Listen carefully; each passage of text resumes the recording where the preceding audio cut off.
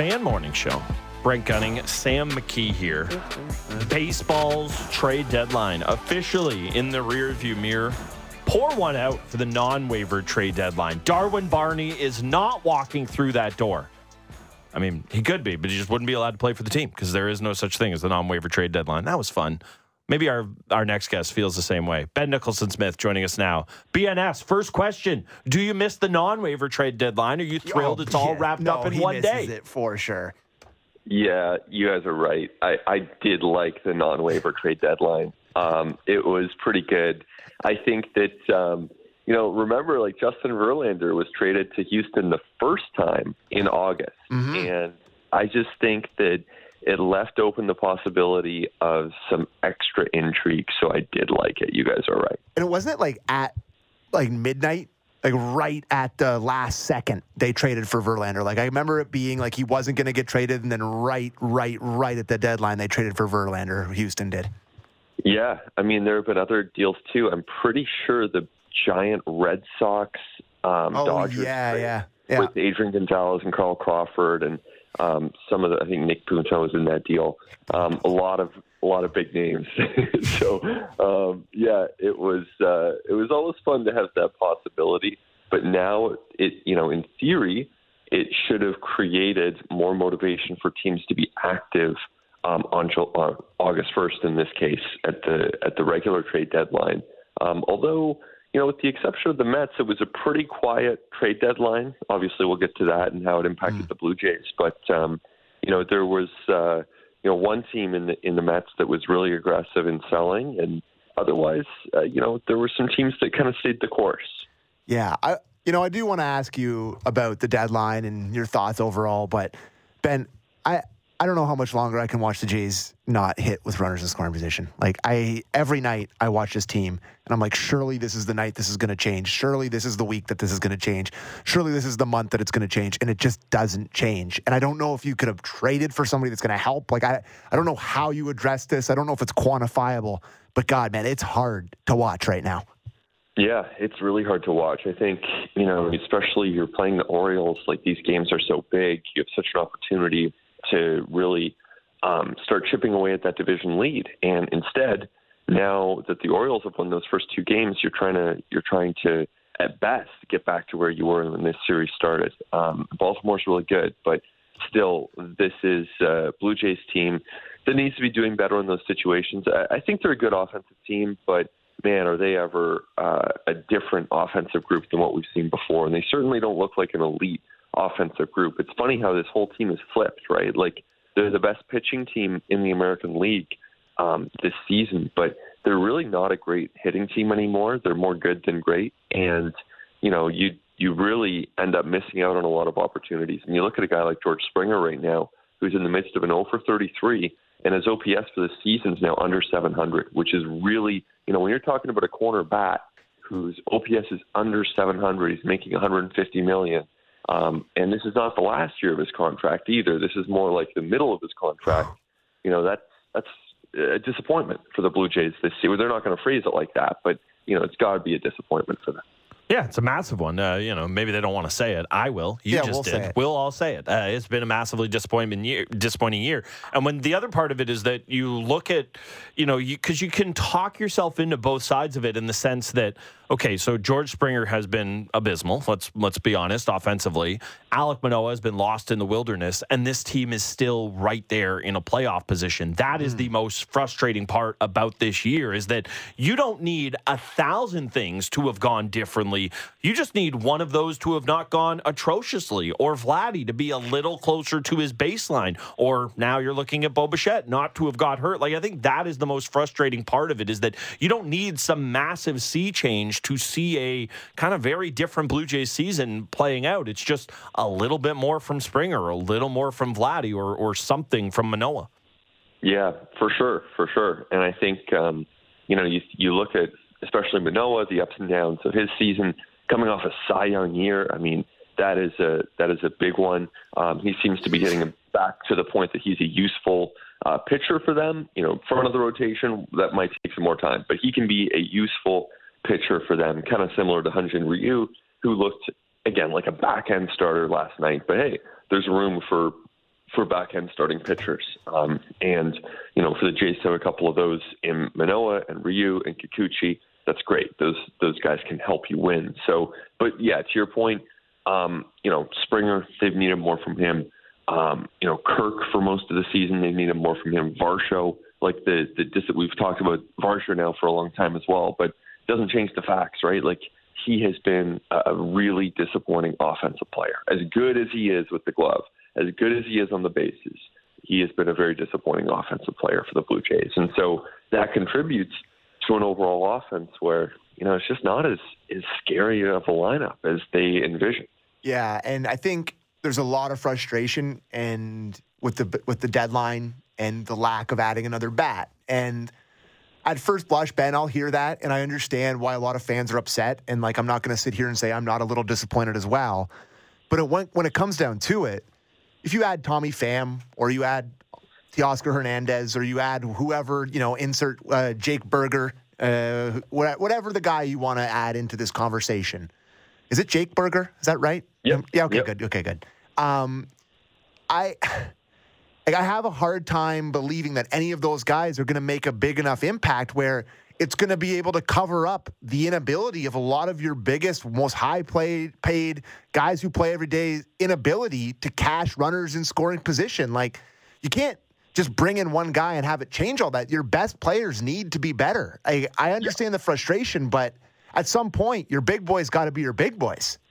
Totally agree, Sam. And I think, like, I agree with all of that. And, like, let's start with the disappointment of the deadline because, you know, the Blue Jays had probably 2/3 of a really good trade deadline because adding Jordan Hicks was really good. You know, once Bichette, ends up leaving that game, adding Paul DeYoung makes tons of sense. Just deepens their overall infield. That's a good thing for the Jays. So, okay, great. Two good moves. And then there was room for more. And the Jays wanted to do more. And they were actively in talks for Teoscar and for other players, including, you know, Pham was at least on their radar. I got the sense that they liked Mark Canha a fair bit. His teammate with the Mets and others were on their radar too. So they wanted to do it. They saw the room for that, didn't get it done. So, you know, this is a results business. They didn't get it done. But at the same time, you're right, because it's got to come from Vladdy and Kirk and Varsho and Springer. And there's no way, even if you acquired one bat, there's no way that one bat would have had the combined potential impact of Springer and Vladdy and Varsho and Kirk and, you know, Bo, you know, if he can return from injury or not. And, you know, there's so many guys in this team who are performing at a level that's below their career norms. And that is really where the turnaround offensively is going to have to come from. Yeah, and we mentioned Teoscar, so let's just zoom in a little bit on that one, Benny. Do you think that there's sort of a tax for trading back for him? Like, I can't imagine that the Seattle Mariners would be thrilled to just give him back to the Toronto Blue Jays, especially after they gave up Eric Swanson, who's had an excellent year for the Jays here. Like, do you think it would have cost the Jays more than any other team to get Teoscar back? I understand he wasn't traded at all, so maybe that flies in the face of that theory a bit, but I can't imagine that the Seattle Mariners would have been thrilled to give him back from a sort of pride perspective. Yeah, I talked to someone yesterday who had that exact theory, basically, and who basically said that, you know, as much as the Blue Jays had some real interest in acquiring Teoscar Hernandez, that it never seemed like that was ever a real possibility. That it seemed like the Mariners just there was not a lot of traction there. And then, of course, like you said, the Mariners end up playing pretty well ahead of the deadline. They're 55-51 going in. I mean, it's one thing to trade Paul Sewald when you have a good bullpen and diminish your bullpen a little bit. But if they had also started chipping away from their starting lineup, like at a certain point, you really start undermining your actual team. So the Mariners end up holding Teoscar either way. But yeah, I've heard from at least one person who had the exact same view as you there and thought that was probably never really going to happen. And so that would have forced the Blue Jays to go elsewhere and be creative. And look, again, that's their job, right? Like, I'm not trying to just say, oh, you know, hands up in the air, there was no chance of doing this. This is the job of a front office, is to be creative and to unearth possibilities that you and I might not think of.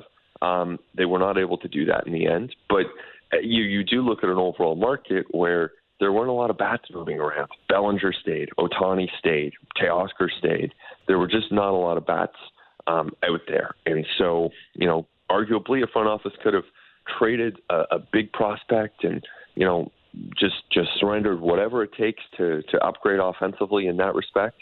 But around baseball, that was not the pathway that contending GMs chose. So I think you might have just answered it, but I just want to make sure we're covering all our bases here. If Bo Bichette doesn't get hurt, do you think that they still do nothing regarding the lineup, or do you think that once the injury to Bichette happened, and again, I understand there's still some lack of clarity about the exact timeline there, but do you think that kind of shifted that, okay, the position player will clearly be to kind of cover off that weakness? Because I hear everything you're saying, but I also think that, if this is a team where their best hitter is only going to be healthy for a month, it doesn't embolden them to do less at the deadline. I would think it kind of spurns them to maybe push a little bit harder. How do you kind of read that scenario? Yeah, it's a great question. I suspect that the Bichette injury nudged them a little further down the path with DeYoung. At the same time, the reliever they gave up, Matt Swanson, 24-year-old reliever at high A, just made it to double A. That's not a huge prospect. So realistically, they still could have continued to trade prospects away and were willing to trade prospects away in the right deal. But even if Bo Bichette hadn't got hurt, there still weren't a lot of bats out there.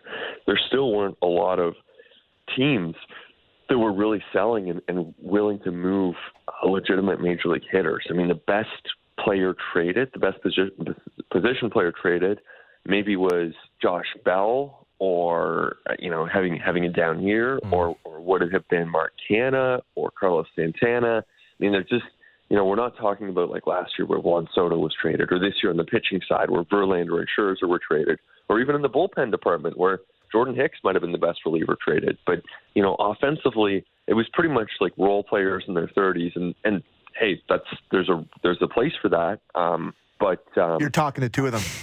Oh, and I'm in the club too, buddy. No, everyday starter. Come on. But it just didn't. There wasn't a lot out there from the standpoint of bat. Yeah, I want to be clear. I don't want to pump your tires too much. You're like, the 3 starter. Not true ace. We're going to work there, but like a solid 2-3. That's where you're at. And of course, I eat some innings and take the ball. What more do people want? You know what, right? I think? I think you're Mark Burley. You're just getting out there. You're spitting answers. You're working quick. You're reliable. I think that's your. I once saw Ben Nicholson-Smith throw as hard as Mark Burley in a suit with no warm up. So there it is. It actually is the comp. Yeah. I love that comp. Why not Tim Anderson if it was going to be a shortstop? I think that some people could talk themselves into that's the higher ceiling move. That is a move that in a best case scenario could light fire to the offense or provide you, not similar to what Bichette gives you, but a higher quality offensive player. DeYoung feeling a little safer, a little more defensive oriented. How do you look at the choice the Jays made there? And obviously, it's possible the White Sox were asking for the moon or whatever it was, but how'd you weigh the choice the Jays made there between the two shortstops? If, maybe there's another guy, but it felt like those were the two most obvious candidates. Yeah, I agree with that. I think they were the first two guys that kind of jumped to mind. Anderson was clearly available. You can't argue with the price on DeYoung. A relief prospect is kind of an oxymoron, and the Jays really didn't pay a lot with the Cardinals even taking on a lot of DeYoung's salary. So I imagine that factored in. But beyond that too, like even if you just take these guys at face value and you set aside any question of acquisition costs, the questions that I had around Tim Anderson were with respect to his shoulder, right? Because we're talking about a guy who has 1 homer and 11 doubles this season. And this is a guy who's known for his bat. This is a big offensive drop-off. And he was dealing with some shoulder issues about a month ago. He played a couple games at second base where the throw was shorter. Unclear if that shoulder issue is connected to his drop-off in power. I'm sure the Blue Jays looked into that. And I don't know if that detracted from their interest in him at all, because he still would have a higher offensive ceiling than Paul DeYoung. But, yeah, we know that in the end, they ended up going to the Cardinals and making their third trade with St. Louis. So I got to tell you that I'm really not enjoying this Baltimore Orioles team. This is tough for the Jays that they've seemed to. They're not the 27 Yankees, Ben? No. Can we check that? Listen. Yeah, they're not. It's compared to the Blue Jays with runners in scoring position, they may be the 27 Yankees, but it's just remarkable to me. We've been talking about this. We're talking about this all morning. I guess it's not quickly because they've sucked for a long time, but I don't think ahead of schedule any Baltimore Orioles fan would say that because of the depths of despair they've been in for a long time here. But it has happened fast in my eyes. This snuck up on me that they are now one of the elite teams in the AL, and they're only going in one direction. This is going to be a problem for the Toronto Blue Jays in the AL East for a long time, Ben. It is. And I think, Kramer and Bradish have really emerged as guys who are solid major league starters. And Kyle Gibson's been a nice pickup for them. And of course, they added Flaherty from the Cardinals. So the pitching is at least solid. I think like all teams on the rise, they still have more hurdles to climb. And, they're going to have more tests when they get to the playoffs and try to make it through a playoff series without really a frontline starter. I mean, that's going to be an interesting challenge for them. I think their bullpen can make up for a lot of that. I think their position player depth is really, really good. And guys like Henderson and Rushman they're legit. Rushman is, Rushman's a Hall of Famer. I will say that right now. Rushman will be in the Hall of Fame. Yeah. He's on that kind of path, right? He's been great for Baltimore. He's such a difference maker. And then you add in, your guys who are maybe not as heralded, but still like a Mountcastle who obviously destroys the Blue Jays. Hall of Famer against the Jays. Yeah, exactly. He's going into the level of excellence, even despite never playing a game for the team. And the greatest hitter in Rogers Center's history, Mountcastle. Yeah, it's like Manny Ramirez, David Ortiz, and then like Ryan Mountcastle. Yeah, and also Adam Frazier, right? Adam Frazier destroys the Blue Jays too. So, it's been rough for them. But this is a really good team. I still think they have more to prove, right? And I think Baltimore could have done more. They were very cautious at the deadline themselves, right? They really, when I saw the Justin Verlander rumors, of course it's fun, but I thought there's no way they actually go and get Justin Verlander. I don't think that's the way they've operated. Their disciplined approach has worked. And I think this group is very talented, and I still think they have more challenges ahead. But look, so do the Blue Jays, right? Because this Blue Jays young core has yet to win a playoff game. So they've got their own challenges too. And it's, you always look back on these years, and I think they're going to be a really good team for a really long time. But, they're in the spot right now. Gunnar Henderson and Adley Rutschman could collide when they're running to get a foul ball, and they could both be out long term. Or there's just weird things happen in baseball.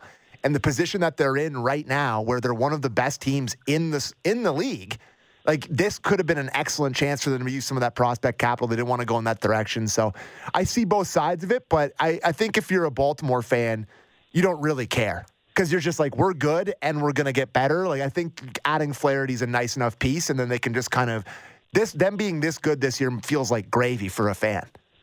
Exactly. And I think it kind of reminds me of the Jays when they were first 2020, 2021, when they were first coming up, and it's this is going to last forever.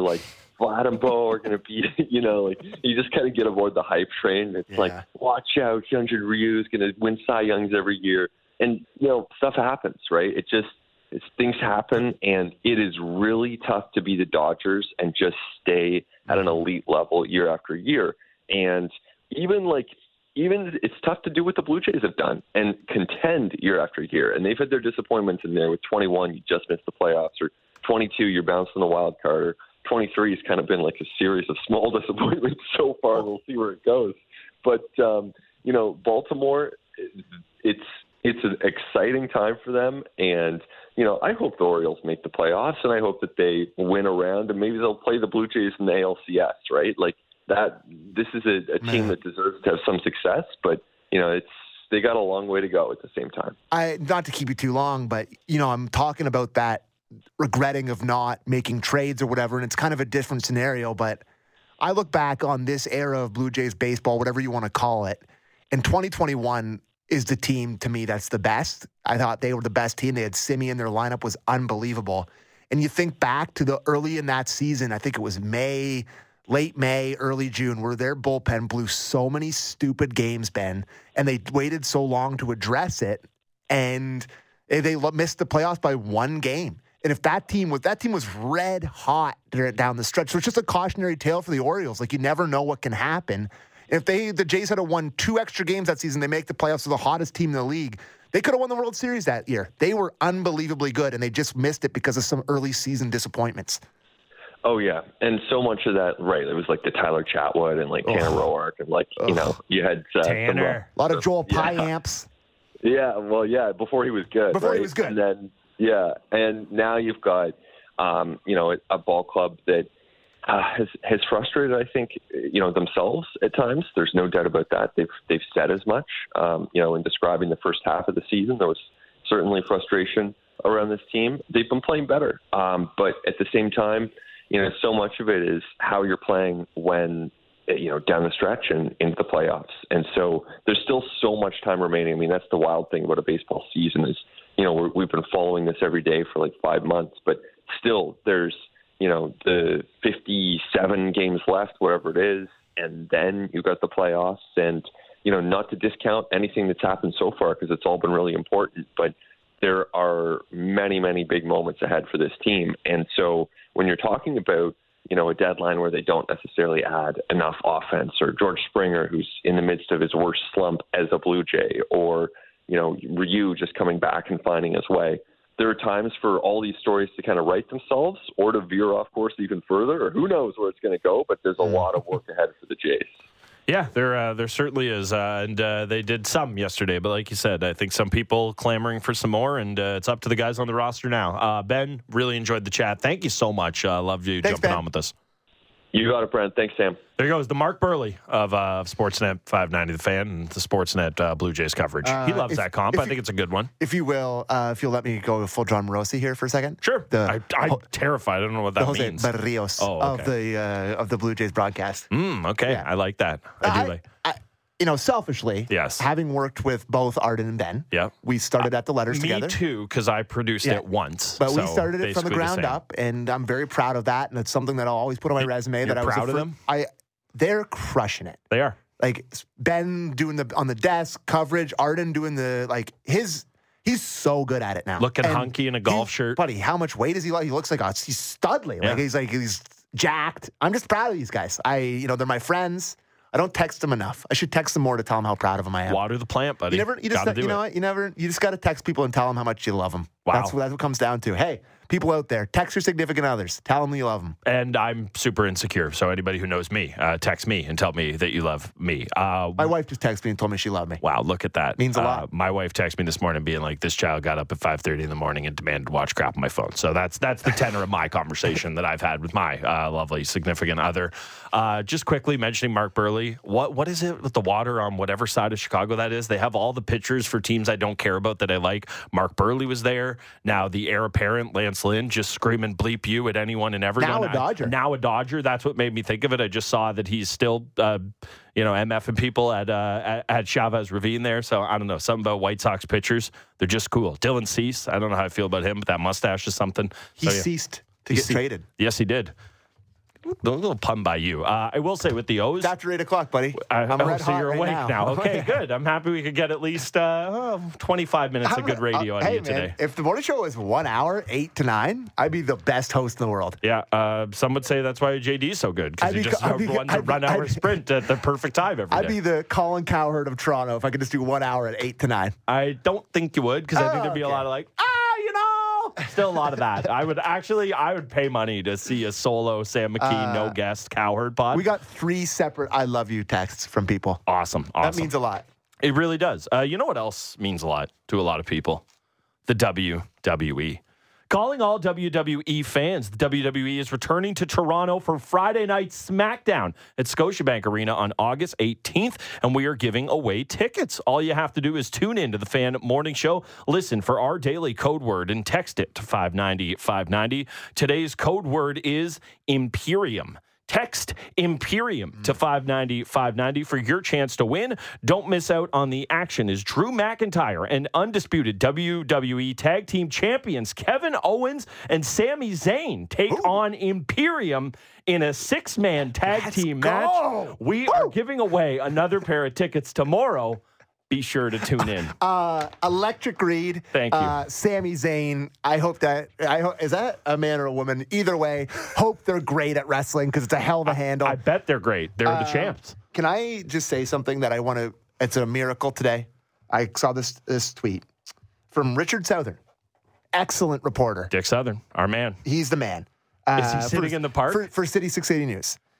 Drinking in 27 city parks is now legal on a trial basis. Do you have to sit in a circle? You can crack a beer or wine, Gunner, no mixed drinks, from 5:30 a.m. until midnight.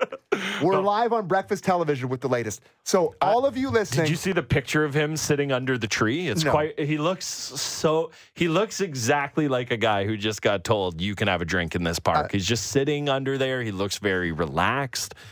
I just want to congratulate all of the people in the city of Toronto.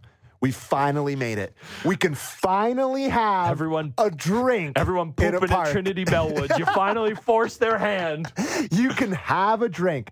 No one has ever done it before, and now it is finally legal. Congratulations. There has definitely never, ever been a cold one put in the snow for after a game of shinny. That has never happened. I don't have 2 to 3 beverages every Friday night at the dog park with the dog park crew. I can finally have 2 to 3 cold beers. It might not be part of the 27, so careful you're early celebrating there. Okay, so you take that back. I take it back. I'd never have done that. Would never do that. I abide by the law. I'm a law-abiding man. Congratulations, we're joking Toronto. here, but like, what a time to be alive, truly. What's next? We'll be allowed to like drink a pop after 9 p.m. or something. Old puritanical Toronto. One of my really favorite jokes is when marijuana was legalized in this country, and I was like, finally, I get to try marijuana. My favorite is like, this is so inside, but have you ever noticed that on it's right in your neck of the woods there on Blue or West, like all of the bars are on one side of the street.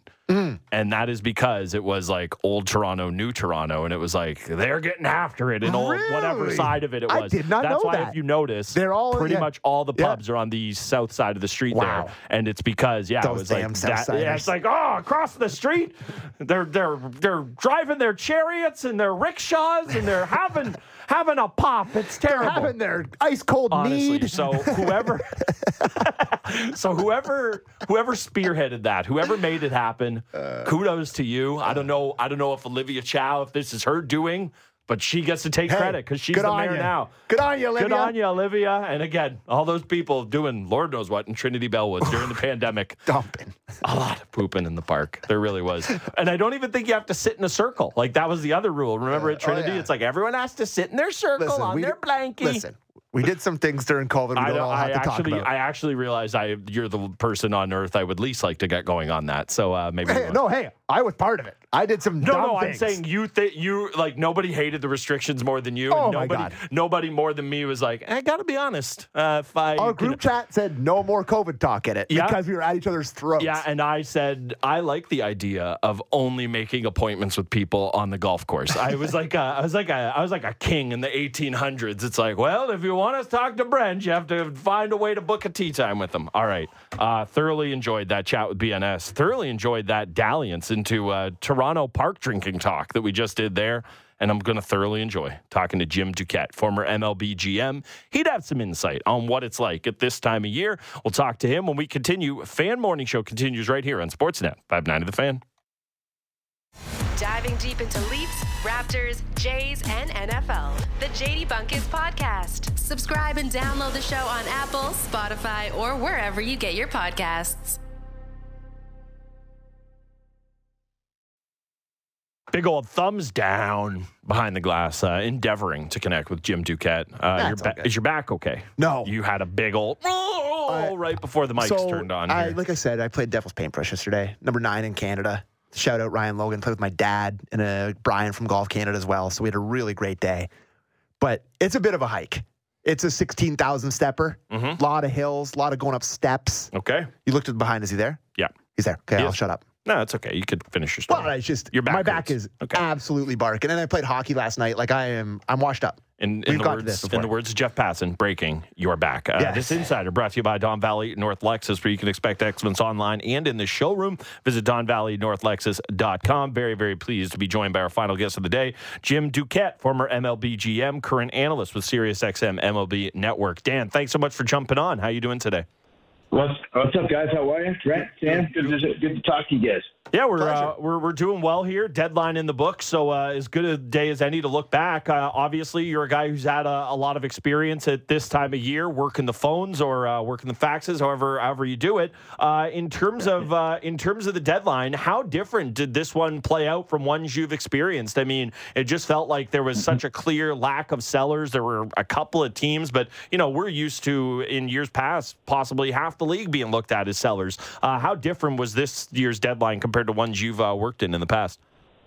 Yeah, I think that's something that we're going to see more of moving forward. I'm not sure this is what the league thought or hoped, but I really think with the extra wildcard team or playoff spot right in each league, there's more and more teams who feel like they're at least within striking distance, 4 or 5 games of that third wild card. It becomes difficult to signal to your fan base that you're not going to do something. So I think that we're going to see this from the next couple of years too. And this is only the second year that we've had this second wild card, so we don't really have a huge history on that. But I do think that if you're a GM, and we saw a lot of these teams go even the last week before the deadline, unsure which direction they were going to go.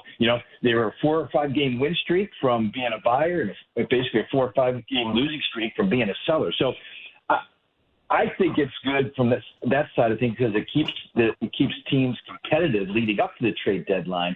But I think that the activity of trading back and forth is going to take a little bit of a hit, not just this year, but in coming years. So I wanted to ask you about 2 teams that had similar off seasons this past off season with the Mets and the Padres, and then have had similar results in the regular season so far, and then had completely different approaches to the trade deadline. What'd you make of those 2 teams? Because I thought it was fascinating to juxtapose those 2 teams against each other in their approaches at the deadline. Yeah, I agree. So I'm in New York. I do some pre and post for the Mets, so I'm watching the Mets a lot, and obviously I have my history with them as well. And they're the one thing at the deadline you got to have is a direction, right? One way or the other, in or out. And I think both of them chose a direction. People can disagree with what they decided to do at the end of the day, but I think the Mets had sent a clear signal. So listen, we have underachieved. There's something wrong with the team. There's been a chemistry issue, which is impossible to fix at the trade deadline, no matter who you bring in. And so, and they just felt like the team isn't good enough, and they spent all of this money. And so the owner said, you know what? I want to try to get something for my investment, even if I have to. At the end of the day, if Verlander's option gets picked up by the Astros, the owner of the Mets will have paid other teams over $80 million to have Verlander and Scherzer pitch for somebody else. That's absurd. Yeah. So he's not getting any marks for style points, or his negotiating skills aren't very good, but he got some really good prospects if you like prospects. So that I like the guys they got. I don't think that it was all that difficult to do that. I think anybody could have done it. So I'm kind of on the fence with what they did. If they are good next year, if they put money back into the team with more starting pitching, okay, then I can say they took a half a season and walked away. The Padres, I think, if you're a team that you look at, you go, man, that team also is lacking in chemistry, and they're bad, and they're underachieving. They could have and should have probably done the same thing, but their GM told me on my radio show 2 weeks ago that he was going to buy and just try to improve the team around the fringes, which is basically what he did. Right? He just added pieces that improved the club with the back end, a starter, and a bat at first base, and a bat off the bench, and then a reliever. They didn't get anything impactful, but he needs his impactful players currently to do something, or else they're not going anywhere either. You mentioned the idea of chemistry, and it's such a kind of funny idea in baseball, right? Because of all team sports, It is far and away the most individualistic, but it's also not nothing. You do want to build a team that has some semblance of culture, identity, however you want to word it. I look at a group like the Blue Jays, and some of the moves they made this last offseason, yes, it was to change the makeup of the ball club, but they also weren't shy about part of it was, trading for a different personality or a different feel of a player. How hard of a thing is that to get a gauge for as a general manager? Because on one hand, baseball is the game that you're around every day, but I also don't know how much a GM is around the players to kind of have a gauge for that. How important is it for a GM to have a feel for that? And I guess how important is chemistry in the sport, really? Well, I think the idea of chemistry is a fascinating one because not everybody believes that you need good chemistry on your team to win.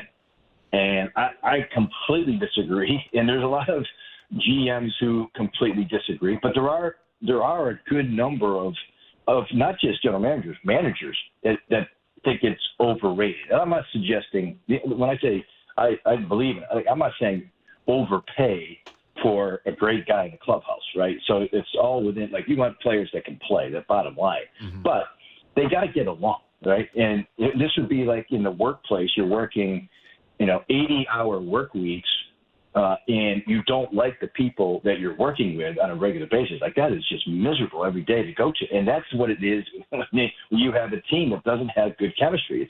It's not fun. They don't get along real well, and everybody kind of has their own little corner and clique. And when things go bad, which they invariably do during the season, you don't have any type of group where we're going to pull together and get out of this on our own. They're kind of going their own separate ways. And that's when I think the chemistry matters the most.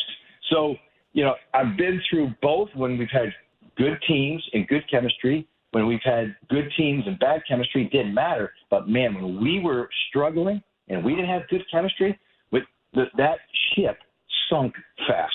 So I'm a big believer in it just because I've seen it, over the years. And when you go into a clubhouse that's won or winning, it is noticeable. It's palpable. You can feel it. And it's just because I've been in clubhouses so much, they like each other. They like being around each other. Like, it's something that you can definitely feel, even as a GM, if you're around the team enough. So just wanted to zoom in on the Jays with you here, and they're obviously locked in a scary series against the Baltimore Orioles, who, added Jack Flaherty at the deadline, but just specifically with the Jays. What'd you make of their trade deadline? Not enough, maybe one extra right-handed bat, adding Hicks, adding DeYoung, adding Yenesis Cabrera, all Cardinals, actually, they just added. They just took 3 guys from the Cardinals. Right. But what did you make of their deadline, their lack of their movement, what they did? What'd you make of it? Well, the thing that, what they were really, unfortunately, what they were doing, at least for the moment, was plugging holes, because of injuries, right, with Romano and Hicks. Like, eventually, when Romano comes back, like, that bullpen's going to be scary good. Like, I like what they did with Hicks. Like, and he if you were, a smoker, right, a cigarette smoker, like Jordan Hicks, he'll smoke a whole pack when he's on the mound because he's going to walk a couple guys. You guys are going to, it's going to drive you nuts. Don't tempt me with a good time, buddy. Right. So, I just think of Jim Leland having the heaters down there in the dugout because his relievers aren't throwing strength and drove them nuts, right? So I like that one. Paul DeYoung isn't going to do much other than he's going to catch the ball, especially while Bo's out. Hopefully he's not going to be out long. And Cabrera, Cabrera's had his struggles. But I don't think Toronto needs to do a heck of a lot. And, when Bo comes back, DeYoung's has the ability to hit a home run coming off the bench. You can play multiple positions. So, I mean, there are teams that did more, but I liked the specific moves that Toronto did. And they're a team that I keep waiting for them to take off. We're going to talk to John Schneider on my show today. Oh, nice. But, the last, 56 games, I think they're like 33-23, something like that, or right around that. So, it's a pretty good run over a longer period of time. So they've been trending up. It's just been a little bit slower than other teams have gone on a, win 10 out of 15, out of 12 or 15 out of 20. They haven't quite done that yet, but I think it's coming for them. Yeah, it's just the hard part about the Jays record, Jim, and what drives everybody crazy here is the inability to get a win in their own division. They're 7-22 in their own division, right? And it's like they're so. How is that possible? I know they're 1-7 now against the Orioles and the Red Sox so far this season. It's just like it's not. That's why it feels so bad, because every team that every fan in the city hates comes in here and kind of beats them pretty badly. So that's why it feels so bad. But you're right. They've been good over this last little stretch. They just kind of got to. Feels like they haven't gotten it into top gear yet. And maybe they will, maybe they won't. The runners in scoring position thing is driving them nuts, but they do have the potential to get hot. Well, they do. And I think that's the thing. Like, okay, there's also some belief because they're a good team. Like, if you look at the roster and, all right, so maybe they haven't achieved quite where they should be. But if you're a underachieving team out there and you can say you're 10 games over 500, I think they would sign up for it, right? Like, so the Padres would certainly do it, and so would the Mets. Those are really underachieving teams. So I think that, the best is still to come for Toronto. And, sometimes these moves that you make at the deadline are kind of a little bit of a different energy that changes things up. But I also feel this, like, if you're a good enough team, those numbers should get better down the stretch, and I'll take it. Like last year, Philadelphia early in the season was horrible in the NL East, specifically against the Mets, but they just could not beat. I don't think they beat Atlanta. And then as the last 3 months unfolded, they were a team that they evened it out and basically went on a tear. And I feel like in some ways, Toronto didn't have that bad run like Philly did last year. But I feel like in some ways, Toronto is in that similar situation where, when they start to get hot, that, they're going to be a team that you just don't want to play down the stretch. So hopefully that's going to happen soon, obviously. Yeah, a lot of people just hope it's when and not if, because I think there's a lot of people still thinking it might be if for this team this year. Right. Last one for you before we let you go, more of a kind of philosophical question. What's the hardest part of a ball club to build as a general manager? Because, the lineup requires the most pieces, but you can also maybe get away with a few lesser ones. A bullpen, it's so finicky, but it feels like you have to rebuild it every year. And a rotation, you could kind of go the same way, but there's more swing and miss, for lack of a better term, in starting pitchers. As a executive, what's kind of the hardest part of a ball club to build? Well, it's like there's so many different aspects to it. I personally think that just pitching in general, so it's kind of a broader question. Like, you just can never have enough depth, starting or relievers, right? Because, like you've said, the bullpen is very inconsistent from year to year. You hardly ever have the same guys back-to-back years have the same type years. They start there, so it's problematic. But I'll say, it's easier to kind of fix that because there's always going to be, somebody you can plug in, or it's a little easier to trade for relief help. Starting pitching for me, as I talk this out with you, my answer is probably going to turn towards starting pitching because, if you have a guy that goes down, you don't have usually a guy in your stable sitting there in the minor leagues that can replace the guy to get injured, right? And how do you carry 7 or 8, starting pitches? No one has that many. No one's that deep. So, trying to keep them healthy, trying to build a deep rotation is probably the most difficult. And if you don't have one, it's expensive. It's expensive to trade for. It's expensive to buy. So I probably would lean more to starting pitching wise. Yeah, that's I love an answer that gets talked through on the air. That's my favorite kind. Yeah. Jim, really, really appreciate that. Thanks so much for taking the time. All right, guys, thanks. There he goes, Jim Duquette. That's awesome. Have a conversation with John Schneider that maybe will glean some insight for tomorrow's show. That insider brought to you by Don Valley North Lexus, where you can expect excellence online and in the showroom. Visit DonValleyNorthLexus.com. That's a great chat. I do like. I'm not saying we have to replace it. I almost call him Dan. because of Dan Duquette, who used to be the general manager of the Baltimore Orioles, right? Yeah, right. Okay. So I was like, almost, what was the guy that, Chris Everett? Oh, call me Chris. He's like, okay, Chris. Yeah. That's one of the all-time good. Yeah, it was Jim Rome, right? Yeah. So I'm always like, I was on the tip of my being like, did I say it right? Was it Jim? Was it Dan? That was terrifying. That's always the ultimate line. It's like, will you get punched in the face by a pro athlete for content? And Jim Rome decided, yes, I would. Yeah, and fair play. Because it's lasted until it's still on every and top also, 10 awkward. Fair play to that guy. Yeah. Go pop Jim Rome in the mouth. I've deserved a punch. You know what? I never knew when I would get a chance to give this take, so I'm just going to give it here. Yes, love that. We all talk about like, oh, the guard, what's society come to? We don't have respect anymore, blah, blah, blah. You want to know how to instill a little respect back in the world? Every retail and or service worker gets one free crack in the mouth a year.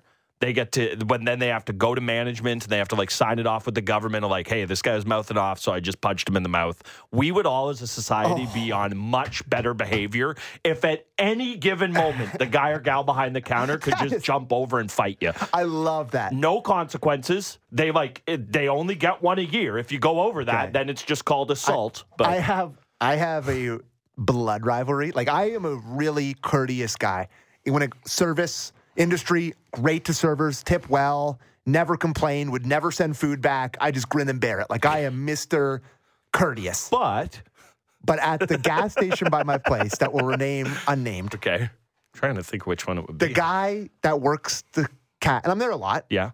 And because I get a certain amount of points from this gas station, and I go there all the time to fill up. It's right by my place. Yeah.